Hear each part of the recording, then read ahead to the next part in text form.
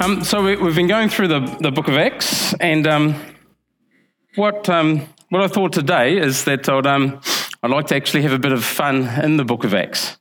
So the topic for today, and my goal and topic for today, is to have a bit of fun, and to see if I can make you think. Okay. Now, I'm not sure you're going to agree with all the points that I make today, but if I can just make you think why, then, or even cement in your own minds why you believe the things that you do, then I'm going to have achieved my task. Okay. So we're now a quarter of the way through this book, and I think it's really important to remember as we go forward both the historical and the transitional nature of this book. Or otherwise, going forward, we're going to be struggling with ideas, especially around the areas of the Holy Spirit. Okay, and around the areas of tongues, around baptisms, around the idea of laying on of hands, and etc. And so today I'd like to look at just three brief interests in the book of Acts.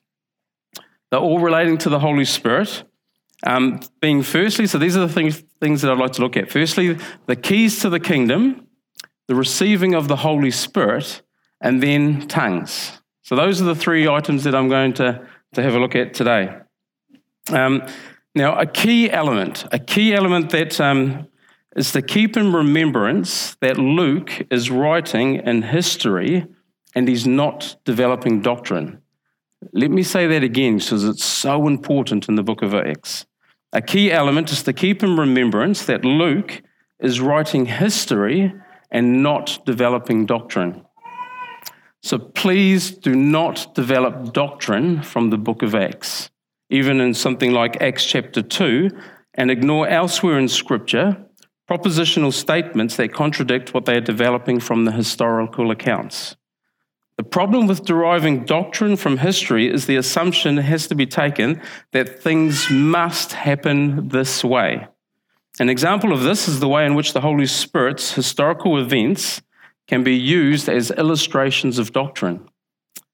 So just to really prove this really quickly, if you have a look at me with over the last couple the weeks of sermons, now if you leave them unchecked, you could make doctrine when it's only recording history. So have a look. We're going to first start as in Acts chapter 7. So if you can turn with me to Acts chapter 7, I'm going to read from verses 14 to 16. In this chapter, we have Stephen is speaking here, and he's speaking from his understanding of the history about the burial place of the patriarchs. So I'm going to read from verse 14, and it says this: Then Joseph sent and called his father Jacob and all his relatives to him, 75 people. So Jacob went down to Egypt, and he died, he and our fathers. Now the verse of focus is verse 16. And they were carried back to Shechem and laid in the tomb that Abraham brought for a sum of money from the sons of Hamor, the father of Shechem. Now, the problem with verse 16 is that neither Abraham, Isaac, or Jacob, or any of all the 12 patriarchs were buried in Shechem. Only Joseph was buried in Shechem. Abraham, Isaac, and Jacob were laid in the tomb of Machpelah in their memory. Abraham brought the tomb from the Hittites, not from of Hebron, not from Hamor and Shechem. Jacob, however, brought a well from the sons of Hamor in Shechem, and so these are the problems with this verse. The first one is the burial cave is in Hebron, and it's not in Shechem, according to Genesis chapter 3. Genesis 23, verse 29. Jacob was buried in Hebron, not in Shechem, according to Genesis chapter 50, verse 12. Joseph, however, was buried in Shechem in Joshua chapter 24, verse 32. Abraham brought the field from the Hittites, not the Shemonites, in Genesis chapter 49, verse 30. Jacob brought a field and well from Hamor, but not a burial cave, in Genesis chapter 33, verse 19. So either Stephen is telescoping events here due to the pressure or lack of time, or he is completely flat wrong. It's completely wrong from what's actually there. You know, the best thing is that Luke records it exactly as Stephen said it. It's a historical account of what Stephen said, and even though it's wrong, he records it just like it is. That's a problem with making something that's historical, making it a doctrinal statement. Another classic example is the week before last, Peter's son was speaking to us about Acts chapter 6.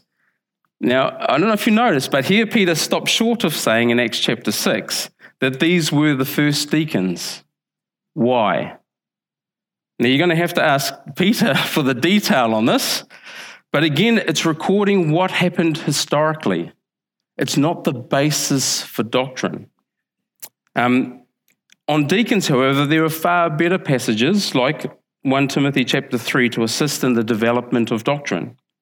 Hopefully you can see just in these last two sermons that we've had, the problems that are associated by using historical accounts or historical events and trying to develop doctrine from them.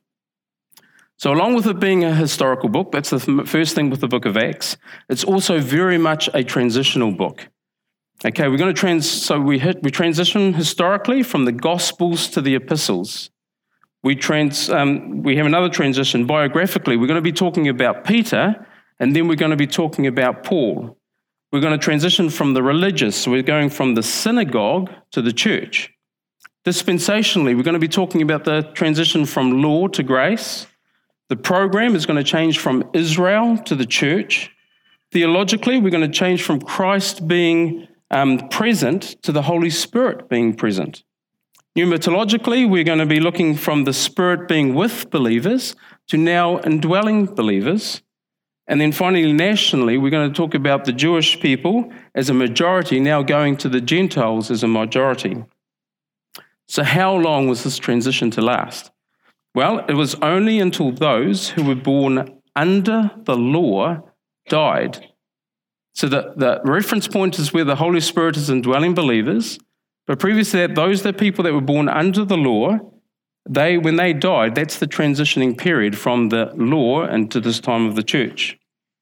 Okay, so now it's time to have a bit of fun and see how the historical and transitional nature of Acts can also become really helpful in many areas. Again, not by trying to develop doctrine, but seeing how these historical events held doctrine and how they unfold in the book of Acts. So if you can first turn with me to Matthew chapter 16, and the first thing we're going to look at is the keys to the kingdom. So you often know and hear this, what are these keys to the kingdom? So in Matthew chapter 16, verse 16, we have Peter's great confession on who Jesus really is. And we have these words, it's Simon Peter speaking, verse 16, it says this, Simon Peter answered and said, "You are the Messiah, the Christ, the Son of the living God." And Jesus answered and said to him, "Blessed are you, Simon Bar-Jonah, for flesh and blood has not revealed this to you, but my Father who is in heaven. And I also say to you, you are Peter, and on this rock, on the confession that Jesus is the Messiah, the Christ, the Son of the living God, on this rock I will build my church, and the gates of Hades shall not prevail against it." Now, verse 19 is the verse of focus. "And I will give you the keys of the kingdom of heaven. And whatever you bind on earth will be bound in heaven, and whatever you loose on earth will be loosed in heaven." Now, there's no doubt that Peter was given keys. But what are these keys about? Now, here's how the Catholic Church have interpreted the text. I'm going to read from the Catechism of the Catholic Church. It's a quote, and it states this: "The Roman Pontiff, by reason of his office as Vicar of Christ and as pastor of the entire Church, has full, supreme, and universal power over the whole Church, a power which he can always exercise unhindered." That's from 882. The Catholic Church's interpretation is that Peter, having the keys, passed them down to his successor, who in turn passed them on to the next, and so forth, all the way down to the current Pope. And there is a certain amount of both respect and fear of the Pope, because he can both bind and loose unhindered. But is this really what the keys are about? And if not, what could be another answer? So for this, I want to keep that in mind. And again, now we're going to turn to the book of Acts, and it's not for a doctrinal statement that we're looking for here, but we're going to see how this unfolds in the book of Acts, how this actually plays out, and how it comes about. So if you turn with me to Acts chapter 2. Acts chapter 2, I'm going to read from verse 14, and then we're going to jump. So it's the start of his sermon. This is Peter's sermon, and then it jumps down to verse 34. But let's have a look at Acts chapter 2. And in verse 14, we read these words, "But Peter, standing up with the 11, raised his voice and said to them, 'Men of Judah and all who dwell in Jerusalem, let this be known to you and heed my words.'" Okay, so that's the start of it. Let's go down to verse 34. "For David did not ascend into the heavens, but he says himself, 'The Lord said to my Lord, sit at my right hand till I make your enemies your footstool.' Therefore let all the house of Israel know assuredly that God had made this Jesus, whom you crucified, both Lord and Christ." Now when they heard this, they were cut to the heart, and said to Peter and to the rest of the apostles, "Men and brethren, what shall we do?" Verse 38, "Then Peter said to them, 'Repent and let every one of you be baptized in the name of Jesus Christ for the remission of sins, and you shall receive the gift of the Holy Spirit.' And we are told on that day that about 3,000 souls were added." Now, just as a sideline, we read words very similar to this last week in Acts chapter 7. At the time of Stephen's stoning. So it's effectively a very similar ending to the message from both Peter and from Stephen. And with both groups, we are told in Acts chapter 2 and in Acts chapter 7 being cut to the heart. But the outcome is extremely different. In Acts chapter 2, the outcome is repentance and coming to faith. But when it comes to Stephen's preaching, the outcome is Stephen being stoned to death. Now, Peter had effectively already cleared the deck as such, with at least 3,000 people coming to faith in Acts chapter 2. So by the time Stephen is preaching, at least 3,000 people had come to faith, which equated to a very different or differing outcome when both groups were cut to the heart. It says exactly the same words. Both groups were cut to the heart. One to turning to faith and the other to stoning Stephen. Now here is where I could play with Acts. Okay. And I could make a strong, wrong doctrinal in-conclusion statement based on these two passages. Now, I could say something as silly as this. Well, if you're going to preach the gospel, make sure you're the first and never dead last. Now, how wrong would it be to make that kind of doctrinal statement using two parts of the book of Acts and coming up with a doctrine like that?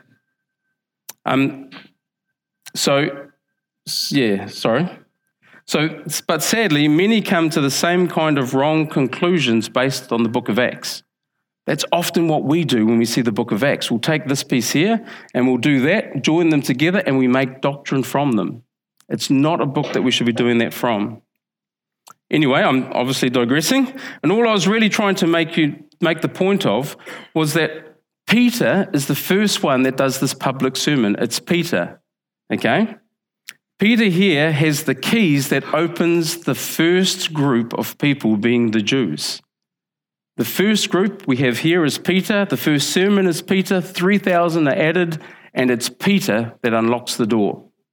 He's got the keys to the first group.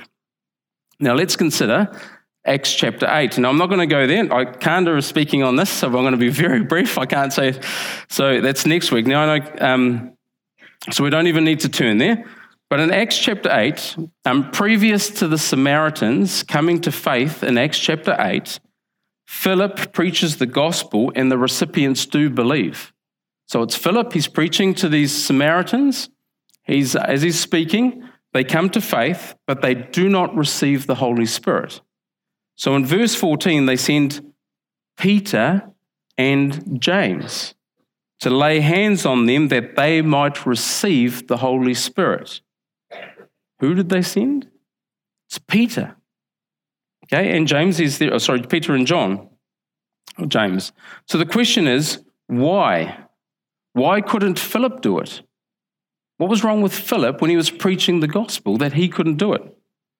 The reason I believe is that it's because the Samaritans who were the Samaritans? They were half Jews. They were Jews and Gentiles. They were mixed. It was this half group. And Philip does not have the keys to unlock the second group. And so Peter comes, he unlocks the first group in Acts chapter 2, and then in Acts chapter 8, he proceeds now with the keys to open the door to the second group, being half Jews in Acts chapter 8. Now, thirdly, if I'm asking you this question, who is the apostle that comes to mind that was commissioned to go to the Gentiles and through the Holy Spirit wrote most of the New Testament? Who would we thinking about? Paul, right? Yeah, absolutely. There's probably no disagreement. Okay, so now I'm going to ask you another question. Who is the first apostle that goes to the Gentiles where it's recorded in Scripture that the Gentiles receive the Holy Spirit? Is it Paul? No. It's Peter. Isn't that interesting? Now, there is a case in Acts chapter 10 where we have an apostle that receives the vision of of clean and unclean things in a great sheet.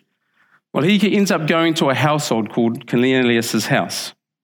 And as this apostle is preaching to them, the Holy Spirit falls on them. And who is that apostle? It's none other than what we said, Peter. Acts chapter 10, verse 44. So Peter, who was given the keys to open the Jewish people in Acts chapter 2, who also opens the second group in Acts chapter 8, being the Samaritans, the half-Jews, is also the one in Acts chapter 10 who opens the third group, being the Gentiles. Isn't that interesting? And straightway, Paul, the apostle, then goes through the door that's opened and starts his ministry. Now notice the timing of it all. So in Acts chapter 9, we have Paul's conversion and the commission that Paul is to go to the Gentiles.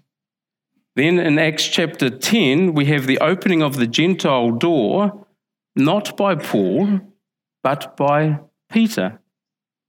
And then once that door is opened, the foundational rock, being Jesus is the Christ, the Messiah, then the preaching of the gospel, the door is now open for the Holy Spirit to indwell a believer. Whatever you loose will be loosed, and whatever you bind will be bound. And the start of the church began. Yet another question, how can we prove when the church actually started? If I'm saying that the Gentiles didn't receive the indwelling of the Holy Spirit until Acts chapter 10. One thing you won't find in Acts chapter 2 is the word church. So when did it start? But have a look at me with Acts chapter, turn with me to Acts chapter 11 and verse 15. And in this chapter, we have Peter is partway through recounting the events that happened in Acts chapter 10. And he's speaking to the Jews that are back in Jerusalem, and he's telling them what happened about this, how he went to Cornelius' house and how they came to faith. So I'm reading from verse 15, and it says this, and this is Peter speaking, and as I began to speak, the Holy Spirit fell on them as upon us at the beginning. Then I remembered the word of the Lord, how he said, John indeed baptized with water, but you shall be baptized with the Holy Spirit. If therefore God gave them the same gift as he gave us when we believed on the Lord Jesus Christ, who was I that I should withstand God? Here Peter is categorically stating that the event that happened to them as Jews in Acts chapter 2 is the exact same event that happened to the Gentiles in Acts chapter 10, proving that the church indeed start by the permanent indwelling of the Holy Spirit in Acts chapter 2, even though you don't see the word church in Acts chapter 2. It is the beginning of the church. Okay, so now we're going to jump on to the second one, which is the receiving of the Holy Spirit. So leading on from here, I'd like to carry on into the second interest by looking briefly into how the recipients receive the gift of the Holy Spirit. So where I'd like to go from here is if you can turn with me to John chapter 20, and we're going to start in verse 21. And it's an event where Jesus just appears out of thin air in front of his disciples, and it's after his resurrection. Okay, and that's important. It's after the resurrection. He just pops up in a room, and there he is. Verse 21, we read of John chapter 20. So Jesus said to them again, "Peace to you, as the Father has sent me, I also send you." Now 22 is the verse of focus. And when he had said this, he breathed on them and said to them, "Receive the Holy Spirit." Okay, it's in John chapter 20, after the resurrection, Jesus is resurrected from the grave, appears, says to them, "Receive you the Holy Spirit." My question is this: why is it if the disciples received the Holy Spirit here in John chapter 20, which is sequentially after the Lord's resurrection, did they need to receive him again in Acts chapter 2, where we read, "And they were all filled with the Holy Spirit"? Or does this mean, as some will say, that there is a difference between receiving the Holy Spirit and being filled with the Holy Spirit? Okay, so we're going to think about the Old Testament. In the Old Testament, we can see how the Holy Spirit came upon people or was with people, but never indwelt someone. In the Old Testament, the Holy Spirit came upon or was with, but never indwelt permanently upon a person. Examples like King Saul, who had the Spirit go with him and then depart from him. There's also, if you think of King David prayed, "Do not cast me away from your presence, and do not take your Holy Spirit from me." So why, when Jesus gave his disciples the Holy Spirit after his resurrection, did he not permanently indwell them at this point? Now let's back up just a bit more. I'm going to go to John chapter 14. I think this sets the stage. And again, remember, this is direct statements. It's not just a historical record. It's what's words from Jesus. So John chapter 14, I'm going to read from verse 15, and it says this: "If you love me, keep my commandments, and I will pray the Father, and he will give you another helper, that he may abide with you forever." Verse 17, "The Spirit of truth, whom the world cannot receive, because it neither sees him nor knows him, but you know him, for he dwells with you and will be in you." There's a difference. He dwells with you and will, future, be in you. Now turn to John chapter 16, verse 7. We know this, I'm sure you're familiar with this. "Nevertheless, I tell you the truth. It is to your advantage," Jesus speaking, "that I go away. For if I do not go away, the Helper will not come to you. But if I depart, I will send him to you." So even after the resurrection of Jesus, the Holy Spirit was not permanently indwelling the disciples, but in John chapter 20 was with them, that is, until Jesus would leave them to depart and to send them the Helper to dwell in them forever. You see, Jesus had to depart and then go and sit at the right-hand side of the Father, showing that the work of the Lord Jesus was completed, and that the work of the sins being removed by the Holy Spirit, and now the Holy Spirit was permitted to permanently indwell a sinless believer. Do you recognize that today? That positionally in Christ, because of what Jesus has done for us, we are without sin. Not because of who we are, not because of what we've done, but positionally in Christ, we are without sin. And that didn't take place until Jesus took those sins and died for them on the cross. And when he went back to the Father and sat down at the right-hand side of the Father, the Holy Spirit now no longer had to be with someone or to be upon them. He could indwell the sinlessness of us because of the new creation that we had become because of what Christ had done for us. That's why the Holy Spirit can indwell us. Again, not because of who we are, not because of what we've done, because of what Christ has done for us. But the Lord Jesus had to go back to the right-hand side of the Father, sit down, the work was completed, to allow the Holy Spirit to come to indwell a believer, which is why it's not in John chapter 20, but we see that in Acts chapter 2. Also note how the Holy Spirit came to indwell the believers in Acts chapter 2. It was a direct act of God. It was at the feast of Shavuot, or the Feast of Weeks, or Pentecost, and it happened after the fact that these disciples were already baptized. However, in Acts chapter 8, the Holy Spirit was given by the laying on of hands after they had already been baptized. Acts chapter 8, they believe Philip, they get baptized, but they don't receive the Holy Spirit until after that point. And in Acts chapter 10, we see the Holy Spirit indwelling believers as Peter was preaching, and then following this, they go and get baptized. Why all the variances? Why the changes? Why is it like this and the order's here and then a different order and somewhere else? Well, if we put this all together with the keys that Peter is given, I think things will come a whole lot clearer as you see it unfold. So in Acts chapter 2, we have the receiving of the Holy Spirit. It's direct, no preaching, no laying on of hands. Then in chapter 8, we have the Holy Spirit is received only when Peter unlocks the door by the laying on of hands to the Samaritans who had already believed the gospel from Philip's preaching. And then finally, Peter, not Paul, turns the keys to the third door, being the Gentiles. And it happens while Peter is just preaching to them.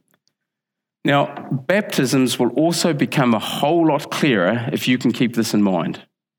Baptisms, laying on of hands, the Holy Spirit, all of these things. So if we use baptism, now it's baptisms. If we look at Acts chapter 2, the disciples, having been baptized previously, were baptized into identifying and accepting the one that would follow John the Baptist, which was Jesus Christ. Which is why the disciples are only identified as being baptized once. You see the disciples, they were baptized, but that wasn't to John's baptism. And it's like, why didn't they get baptized? Why is it not recorded? What was the baptism about? That you would believe on the one that comes after me. So they believed on the Lord Jesus Christ. Okay. So in Acts, and then following that, they received the indwelling of the Holy Spirit after having believed in Jesus, after having received, being baptized, and then in Acts 2, they get the indwelling of the Holy Spirit. In Acts chapter 8, the Samaritans, it says that they believe, and then they get baptized, and then Peter has to unlock the door, because at this stage the door wasn't unlocked. So they believe, they get baptized, Peter unlocks the door by laying on of the hands of the Holy Spirit, and then they are all away as such, as in they receive the Holy Spirit. And then finally in Acts 10, we have something else. We have Peter's preaching first, who unlocks the door at the same time to the Gentiles, of which then they receive the Holy Spirit directly, without the laying on of hands, without baptisms. And then following this, following the receiving of the Holy Spirit, they go and get baptized.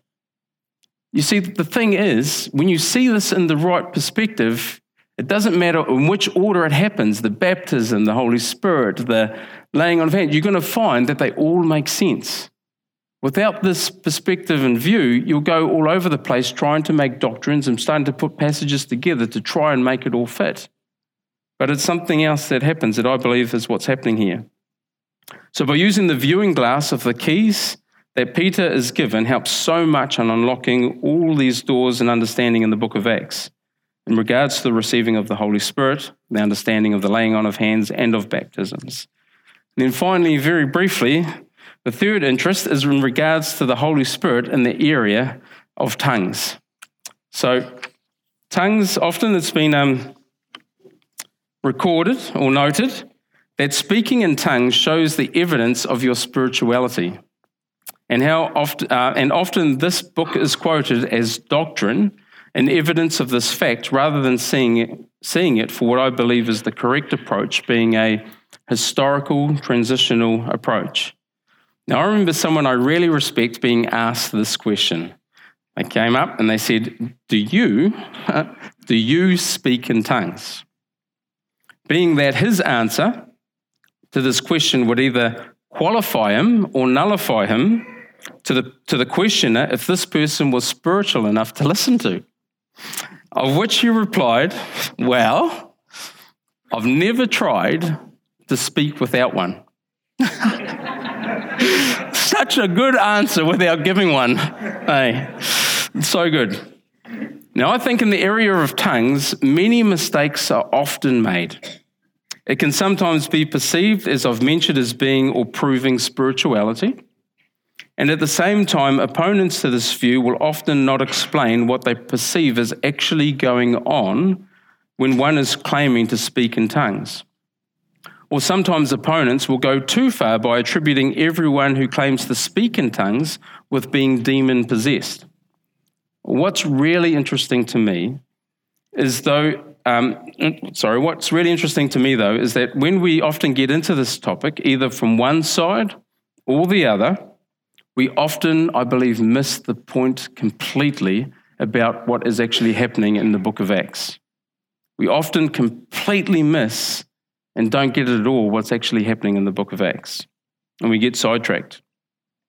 But now to get you even more confused, to see where I'm going with this, I'd first like us to take a completely different starting point in this topic. Okay, and by firstly looking at this, well, you're going to take a while before you see where I'm going with this, but the names of angels, where I'm going to start is the angels in the Bible. So consider this, the names of angels in the Bible.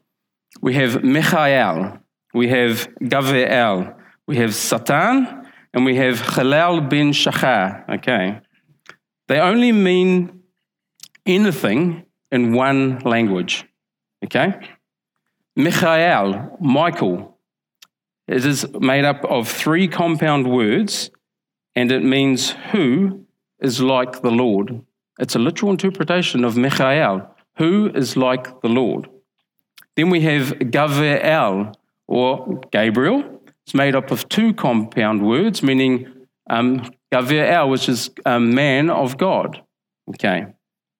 Then we have the word Satan. And it's one word, and his word means accuser. Okay, and then we have this other name, which is Halal bin Shachar, which is Lucifer. It's made up of 3 compound words, which means the shining of the dawn. Now also consider this, that all of God's names in the Old Testament only means anything in Hebrew. Like, it doesn't mean, like when you look at it and all the complications of it and the differences and the things, it only pops up when you see it. And like even the words like hallelujah doesn't mean much. Like, it's praise, we know that and we think of that. But there's a lot more to the words. But anyway, I'm digressing again. So if we take only one name, for example, we're going to talk about God's name, Yehovah. Okay, so Yehovah, Jehovah, Yahweh, it's made up of 3 compound words. First of all, we have the word Yehieh, which means future. We have the second one, which is Hover, which means the present. And we have Hayah, which means the past. So we have Yehieh, Hover, and Hayah, Yehovah. The one that was, the one that is, and the one that is to come. That's the name of Jehovah.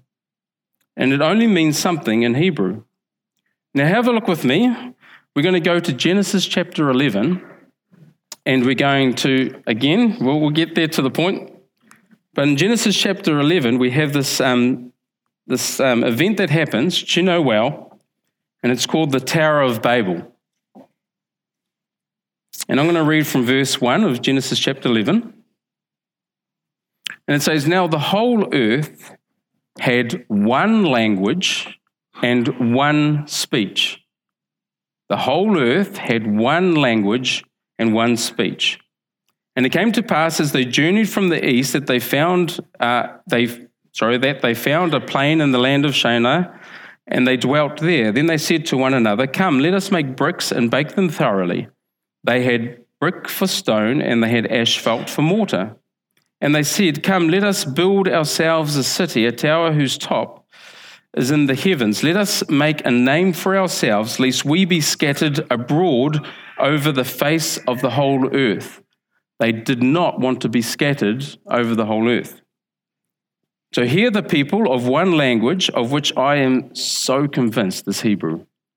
For so many reasons, and I don't have time to list here, rather than just the brief names that I've mentioned above, spoke this one language given by God to Adam, or Adam and Eve. Adam is the ground. It's the same word used today. Adamah is what you call ground. And Eve is chava, or life. So like this language was given to Adam and Eve. All the way through, they spoke this one language. And if you remember, they were created perfect. And I would even like to suggest to you that imperfection, it was even in language. I don't know what you think about that. But as people, they went against the command to be fruitful and multiply in this Genesis chapter 11 account. They were to go out to be fruitful and multiply. They didn't. So God pronounced a judgment. And what was the judgment? To speak in different languages, so that in verse 8 of Genesis chapter 11, that they would be scattered over the whole face of the earth. When they heard different languages, they would be scattered over the whole face of the earth. Then God chose one man, Abraham, and through his descendants, Isaac and Jacob, chose one nation to be in one place, speaking one language. And they were not to mix with any other nation, especially with those that were around them. It's seemingly opposite to the judgment of the Tower of Babel, is what you're going to find what happens to Abraham as he pulls them out and puts them in one place, one language, stay there, do not mix. Really interesting. Now consider this, when the Jews disobeyed God, what was one of the great warnings that would be carried out on the Jewish people if the Jewish people continued to disobey God? That they would be removed from their land, and that in being in captivity, they were continually reminded by the hearing of foreign languages abroad and in Israel that they were under the judgment of God, which is exactly what happened at the time of the Assyrian captivity and Israel and Judah's Babylonian captivity, different languages. But after the 70 years of captivity, having repented from their idolatry, God allowed them to go back again into the land where again the Hebrew tongue was spoken, affirming God was indeed again with them. But sadly, we know that this was short-lived, where again the Jewish people began to again stop following God, and they would soon hear this and speak the foreign language of Greek, and then afterwards hear the Roman tongue in the land of Israel. Now, in this contents, the Messiah enters, Jesus enters, who has come to set the captives free and to offer the Messianic kingdom to the Jewish people. It's in the context when Greek is the language spoken. The Romans are there, they're under captivity. Jesus enters as the Messiah to set the captives free and offer the Messianic kingdom to take it all back to Israel. Sadly, however, this is not the case, or that's not what is accepted, and our Jewish Messiah is crucified. Now, with this background, now have a look with me in Acts chapter 2. And we're going to start from verse 5, where we hear of tongues. So Acts chapter 2, verse 5. It says this, and they were dwelling in Jerusalem, Jews, devout men from every nation under heaven. And when the sound occurred, the multitude came together and were confused because everyone heard them speak in his own language. Then they were all amazed and marveled, saying to one another, look, are all not these who speak Galileans? Verse 8. And how is it that we hear each in our own language in which we were born? Parthians and Medes, Elamites, those dwelling in Mesopotamia, Judea, Cappadocia, Pontus and Asia, Phrygia and Pamphylia, Egypt, and the parts of Libya adjoining Cyrene, visitors from Rome, both Jews and proselytes. Cretans and Arabs, we hear them speaking in our own tongues the wonderful works of God. So they were all amazed and perplexed, saying to one another, whatever could this mean? Sadly today, I think we are often perplexed in regards to the tongues in the book of Acts, saying ourselves, whatever could this mean? And then we go into all sorts of things to try and work that out. You see, but I believe that the tongues in the book of Acts isn't so much about our spirituality. They're not even a representation of how you're spiritual you are. But in keeping with the Old Testament, I believe it meant the same thing as it always did and it always has. That God was now in judgment of the Jewish people, being tongues wasn't a sign of spiritual belief, but rather it was a sign of their disbelief as a nation, as they were now hearing not just the Greek and the Roman languages, but many foreign languages in the nation of Israel because of their rejection of the Jewish Messiah. And shortly, due to this, it would shortly bring about the judgment as exactly as it is written and happened in AD 70, where the Jewish nation would be scattered throughout the whole world into the entire world like Babel, where they would hear many, many other languages, just like in Acts chapter 2. For nearly a period of 2,000 years, they continued hearing foreign languages. Now, Acts is an amazing historical and transitioning book, of which we, I think, would do well to heed and understand. But in closing, I honestly believe we are now, right and where we sit today, we are now in the throes of another transition. And all I'd like to say is if you would just please consider this. The Jews are now back in the land from wherever they were dispersed throughout the whole earth. They are speaking one language, the language of Hebrew. I believe we are transitioning to a whole new phase, and often we don't even see what's going on. And I honestly believe that time is running out. Language is going back. The people are going back. The ones that should be taking the most understanding and interest of this is believers who have the permanent indwelling of the Holy Spirit who lives in us. It's just something to consider. Let's pray. Father, we just come before you and we thank you that Acts is a book that is written about history and there's so much transitioning in it as well, Lord. But Lord, there is such a template that helps us understand, again, Lord, not making doctrine from the book of Acts, but as we see events unfolding and how things happened, Lord, to give us insight into who you are and what you've done. And Lord, I just pray that we would be able to just consider as we continue to go through the book. Lord, we're a quarter of the way through this book of yours in the book of Acts. And Lord, just help us to consider all these things as we see how you work things through and how you proclaim, Lord, and how you work these baptisms and tongues and laying on of hands, Lord. Things that you say, Lord, in Hebrews chapter 6 are the principle, the elements of our Christian faith, the things that we need to know about. But Lord, we just see that there is transitions all around us. And Lord, I think we're in no time like ever before that we can see that you are doing something, Lord.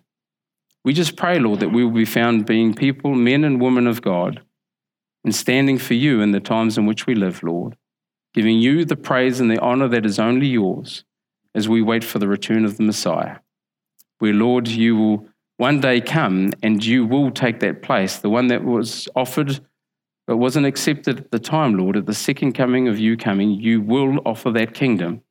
It will be accepted, and you, Lord Jesus, will reign in the millennial kingdom for at least 1,000 years before we go into the eternal order.